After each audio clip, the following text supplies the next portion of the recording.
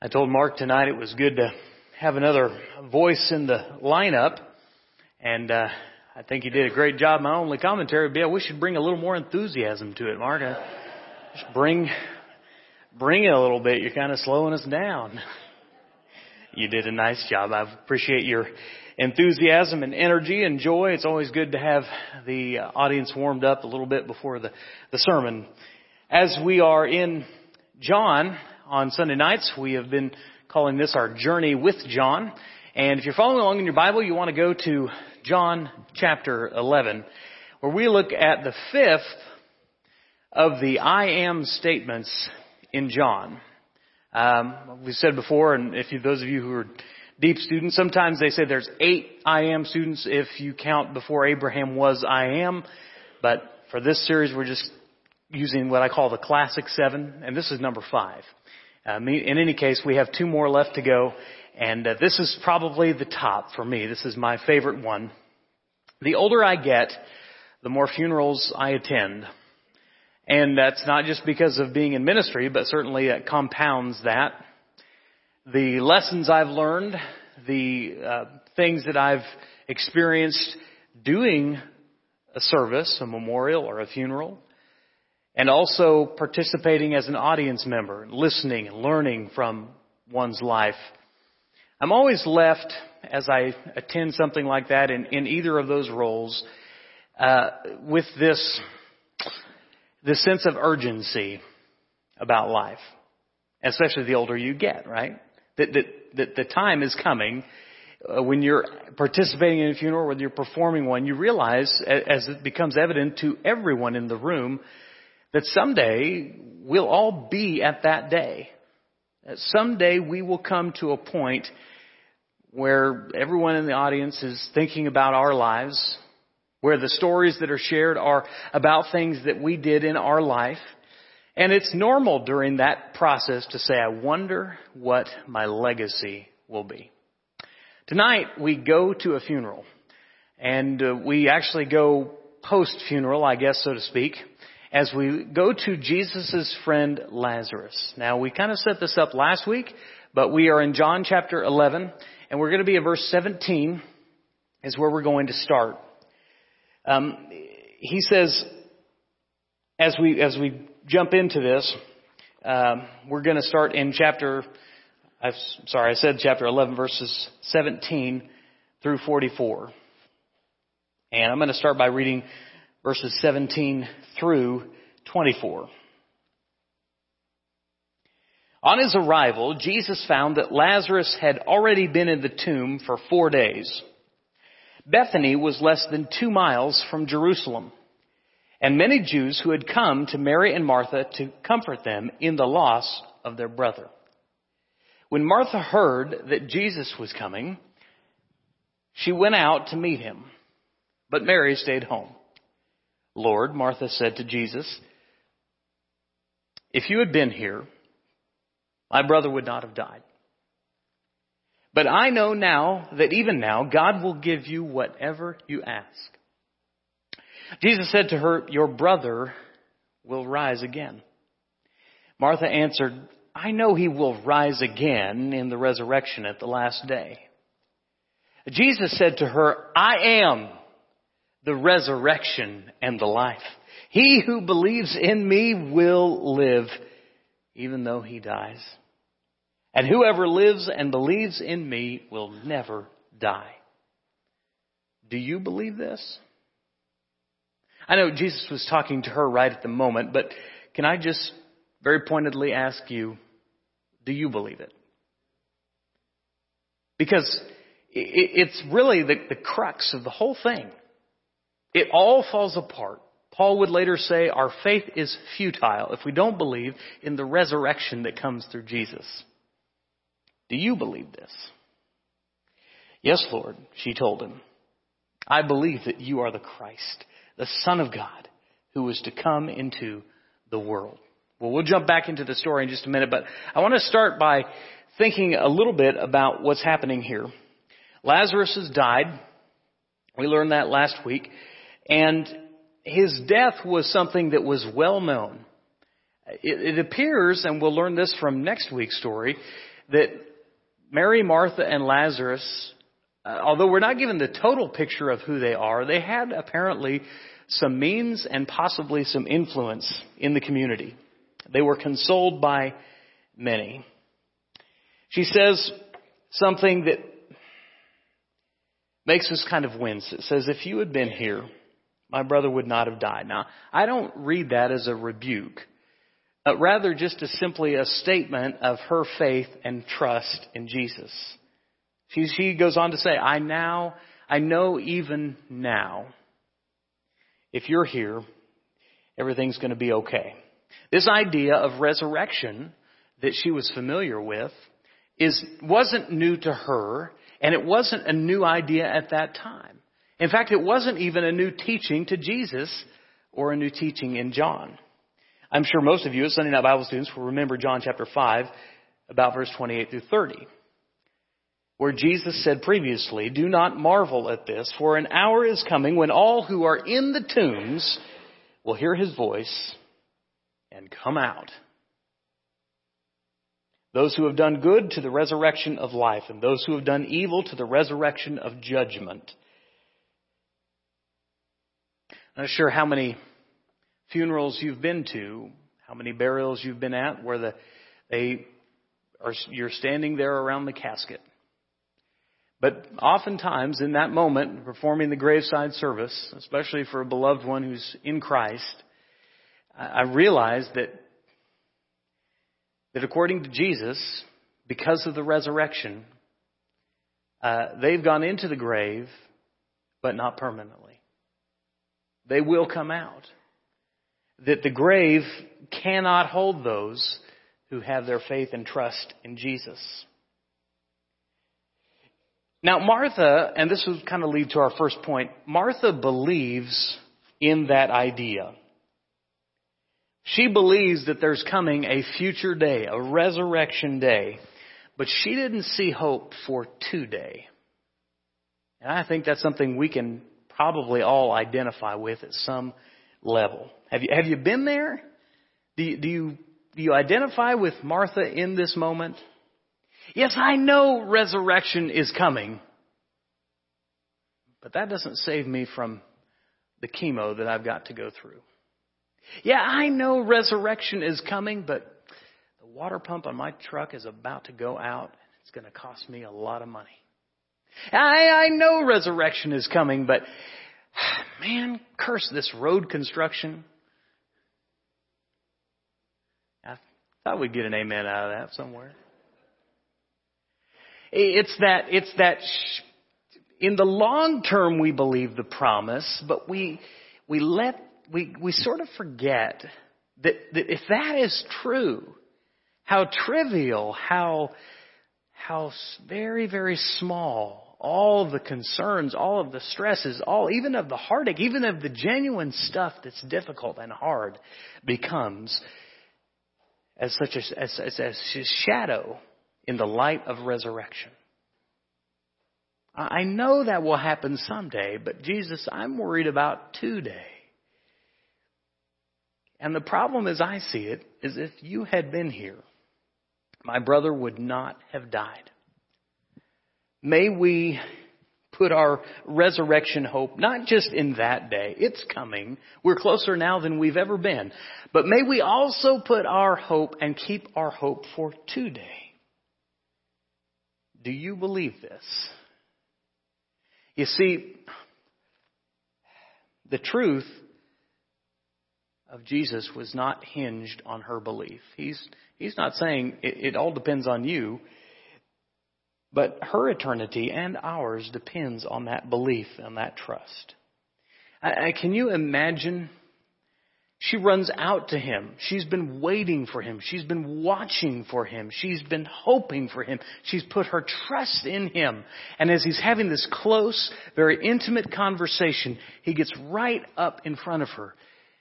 And he needs her to answer, do you believe this? You see, it's this moment of very intimate closeness and connection. I know you, Mary. I know you, Martha. I realize the depth of grief that you must be going through. But I am the resurrection, and the life. Do you believe this? Now that I've completely creeped out the teens, and Dwayne too, I just need you to understand that Jesus is not preaching a sermon here. I mean, he's kind of preaching a sermon, but he's talking to a heart here. He's connecting with a person, and not just a person, but a friend. He needs her to understand that what happened 4 days ago does not change the reality of what's about to happen today. And the reality for us is what happened 2,000 years ago should not change our perspective, or should drastically change our perspective, not just for that day, but for today. The whole purpose was for him to testify that he was the resurrection and the life. We've studied this several times throughout the study. So I'm sorry you're saying right now, you're like, Toby, don't go to John chapter 20. Don't go to John chapter 20. We already know what John chapter 20 says. But, rebellious preacher that I am, Jesus did many other miraculous signs in the presence of the disciples which are not recorded in this book. But these are written that you may believe. The whole purpose of Jesus' life, and indeed the whole purpose of John writing it down, is to bring Jesus into our comfort zone, to just drag him right into the point where we are a little uncomfortable, the space he's not giving us. For him to be able to ask the question, do you believe this? May we not put our hope just in the future, but may that belief affect us radically today. Number 2, Mary set her heart on the past. We're back in John chapter 11 now, and we're going to be at verse 28, and I'm going to read through verse 34. And after she said this, she went back and called her sister Mary aside. The teacher is here, she said, and is asking for you. When Mary heard this, she got up and quickly went to him. Now Jesus had not yet entered the village, but was still at the place where Martha had met him. And when the Jews who had been with Mary in the house, comforting her, noticed how quickly she got up and went, they followed her, supposing she was going to the tomb to mourn there. When Mary reached the place where Jesus was and saw him, she fell at his feet and said, Lord, if you had been here, my brother would not have died. When Jesus saw her weeping, and the Jews who had come along with her also weeping, he was deeply moved in spirit and troubled. Where have you laid him? They asked. Come and see, Lord, they replied. Mary, her heart is not yet where Martha's is. Her heart is 4 days ago. Her heart is 96 hours ago.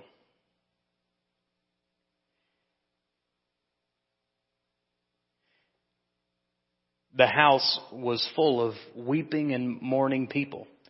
The Jewish tradition was everyone had mourners there, some because they knew the person, but some because they were hired.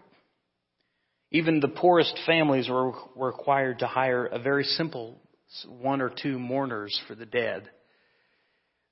Their house was full. So we know that they had some means and possibly some influence.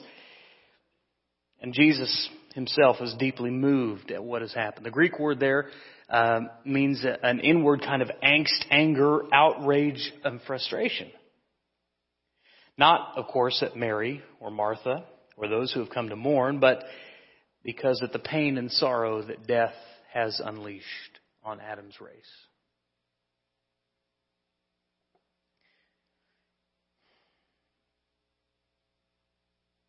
If you've been to a funeral that was too soon, you've been where Jesus is. That anger, that outrage, that frustration, that death is no respecter of age. be it a very young child, be it a young lady who's just beginning her life, be it someone whose life was tragically taken. Talking this morning with someone about the couple that was killed over by Clearwater. They had just married the day before, killed 24 hours later in a car accident. A lot of outrage, a lot of frustration, a lot of difficulty. But Jesus' outrage and frustration is that we have, since the beginning, been fighting a battle with our old enemy, death, and losing again and again. The prophet Isaiah said of Jesus this: He was despised and rejected by man, a man of sorrows and acquainted with sufferings and grief. When Mary goes out to see Jesus, it's not in a rush. She's at the house. When she does go to see him, she weeps at Jesus' feet. Perhaps because she believed that he was the answer to the problem, but he came too late. The problem has come and gone. The answer didn't arrive in time, and she was plagued with the dreaded if only. I understand that memory is one of God's greatest blessings, but it can also be a tremendous weight on the soul. To be in the if only part, when you have experienced tragedy or an untimely death and you're close to the person, you go through the if onlys. Perhaps she's thinking, if only I had sent word earlier, if only I had done more. Maybe even she's thinking, if only Jesus had been faster. Maybe you've been there. If only. If only I had done more. If only I had said something. If only we had taken a different route. If only we had gone another way. If only we hadn't been home. If only.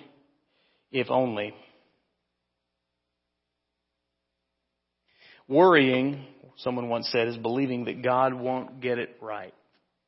And bitterness is believing that somehow God got it wrong.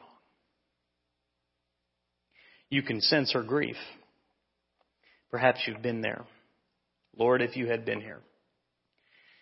He was close. He could have been there. Which reminds us, the reader, who get the advantage of knowing the end of the story, is that this story is not over. And maybe that's the perspective we need to keep too.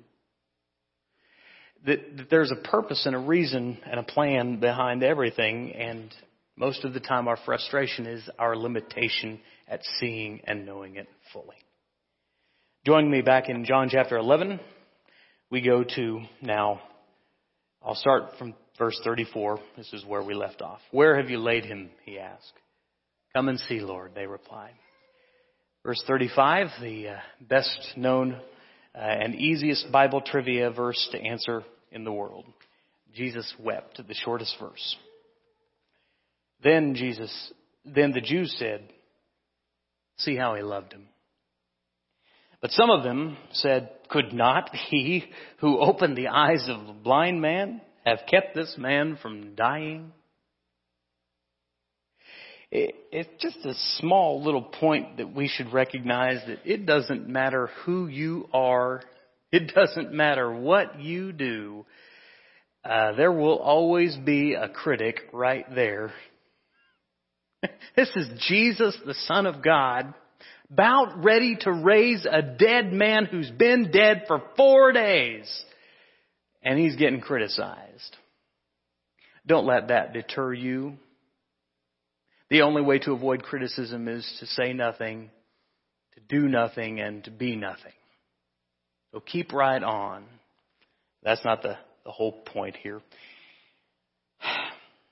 Verse 38, Jesus, once more deeply moved, came to the tomb. It was a cave with a stone laid across the entrance. Take away the stone, he said. But Lord, said Martha, the sister of the dead man. Don't you understand? There's a little decorum here. "By this time, Lord, there is a bad odor, for he has been in there for 4 days." Then Jesus said, "Did I not tell you that if you believed, you would see the glory of God?" And so they took away the stone. And Jesus looked up and said, "Father, I thank you that you have heard me. I knew that you always hear me, but I said this for the benefit of the people standing here, that they may believe that you sent me." And when he said this, Jesus called in a loud voice, "Lazarus, come out." The dead man came out, his hands and feet wrapped with strips of linen and cloth around his face. And Jesus said to them, "Take off the grave clothes and let him go," in what the teens would call a mic drop kind of moment. Martha is focused on the future. Mary's heart is in the past. And Jesus, he is simply powerfully present. They offer Jesus as he goes to the tomb the same invitation that John offers us, that they offered Jesus at the beginning of John's book. "Come and see, Lord." Verse 35, Jesus wept. Why did he weep? We love to answer and debate and wonder about that question. The Greek word indicates sort of a silent weeping. This is not a dramatic kind of thing. It's the moment when you see somebody talking and you see the tear coming down their eye, and you know that they're weeping, but it's much more prevalent on the inside than it is on the outside. I don't believe that those tears that he shed on that day were for Lazarus. He was going to undo that. He understood death's limited power in his presence. But I think maybe he wept for a few reasons. First, we have to remember that Jesus was both fully God and fully human. And being fully human, the fully human part of that, understood our anguish and our sadness in death. Because he was fully God, he had to be frustrated at our lack of ability to see what he can see, to know what he can know. The best illustration I can think of this is as a parent or grandparent, when you have a child or grandchild with you, and you've got something great planned for them, but you can't fully explain it or share it or let them know, because you want them to experience it in the moment. And so they ask questions and they want to know more, and you have to wrestle with that. And at some point you just have to say, just trust me, it's going to be great. I think he was weeping because he loved the sisters and he loved Lazarus and he hated to see their pain. I think he understands our pain and does not deal with it lightly. He was going to bring back his friend from paradise. I mean, you ever have that really good dream? Like, it's just an amazing, I do not, advocate playing the lottery or anything like that. But if you have that dream where you win however hundreds of millions of dollars there are, and you're just ecstatic, you're in the dream now. You're ecstatic. There's no worries anymore. You just have everything you want. It's beautiful. It's fantastic. You have more than you can imagine. It's greater than you ever dreamed. And then you wake up. And it's usually because the dog wants to go outside and you're like, can I just try to go back to sleep? But it never works, right? You can never get back to that place. That's a very small scale of what I think Lazarus probably experienced. He experienced the best 4 days that he has ever experienced in a place unlike he's ever been before, of total peace, total comfort, free from pain, free from sorrow. And all of a sudden a messenger comes on that other side and said, "Come on, Lazarus." What? You're being called back. What? We have the perspective of Mary and Martha and the sadness and the mourning that was happening on this side. But we forget that Lazarus is about to lose the best experience he's ever known. Maybe Jesus is weeping for that.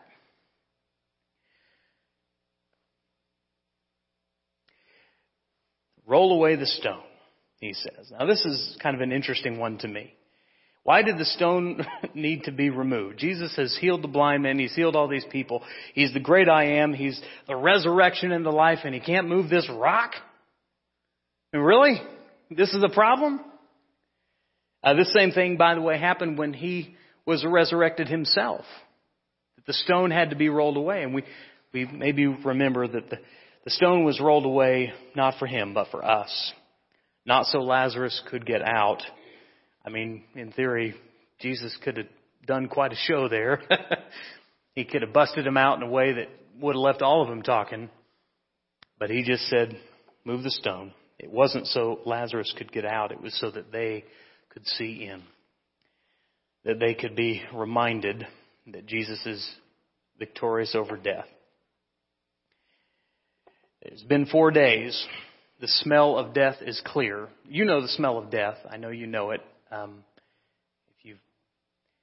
We grew up in a kind of an old farmhouse, and sometimes because it wasn't sealed up well, a little mouse, especially at the time of year, about the late fall, early winter, as all the creatures look for a warmer place, and they would come in, and sometimes they'd get trapped in the wall or get trapped where they couldn't get out, and you'd come home, and you could there was that smell, there's that just absolutely clear sense that there's been a death of something.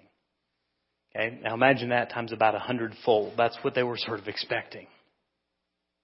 In that day, of course, they didn't embalm bodies, but they would wrap them in spices. He's wrapped in grave clothes. Those are interfused with perfumes and spices and things to kind of remediate it a little bit, to make it better.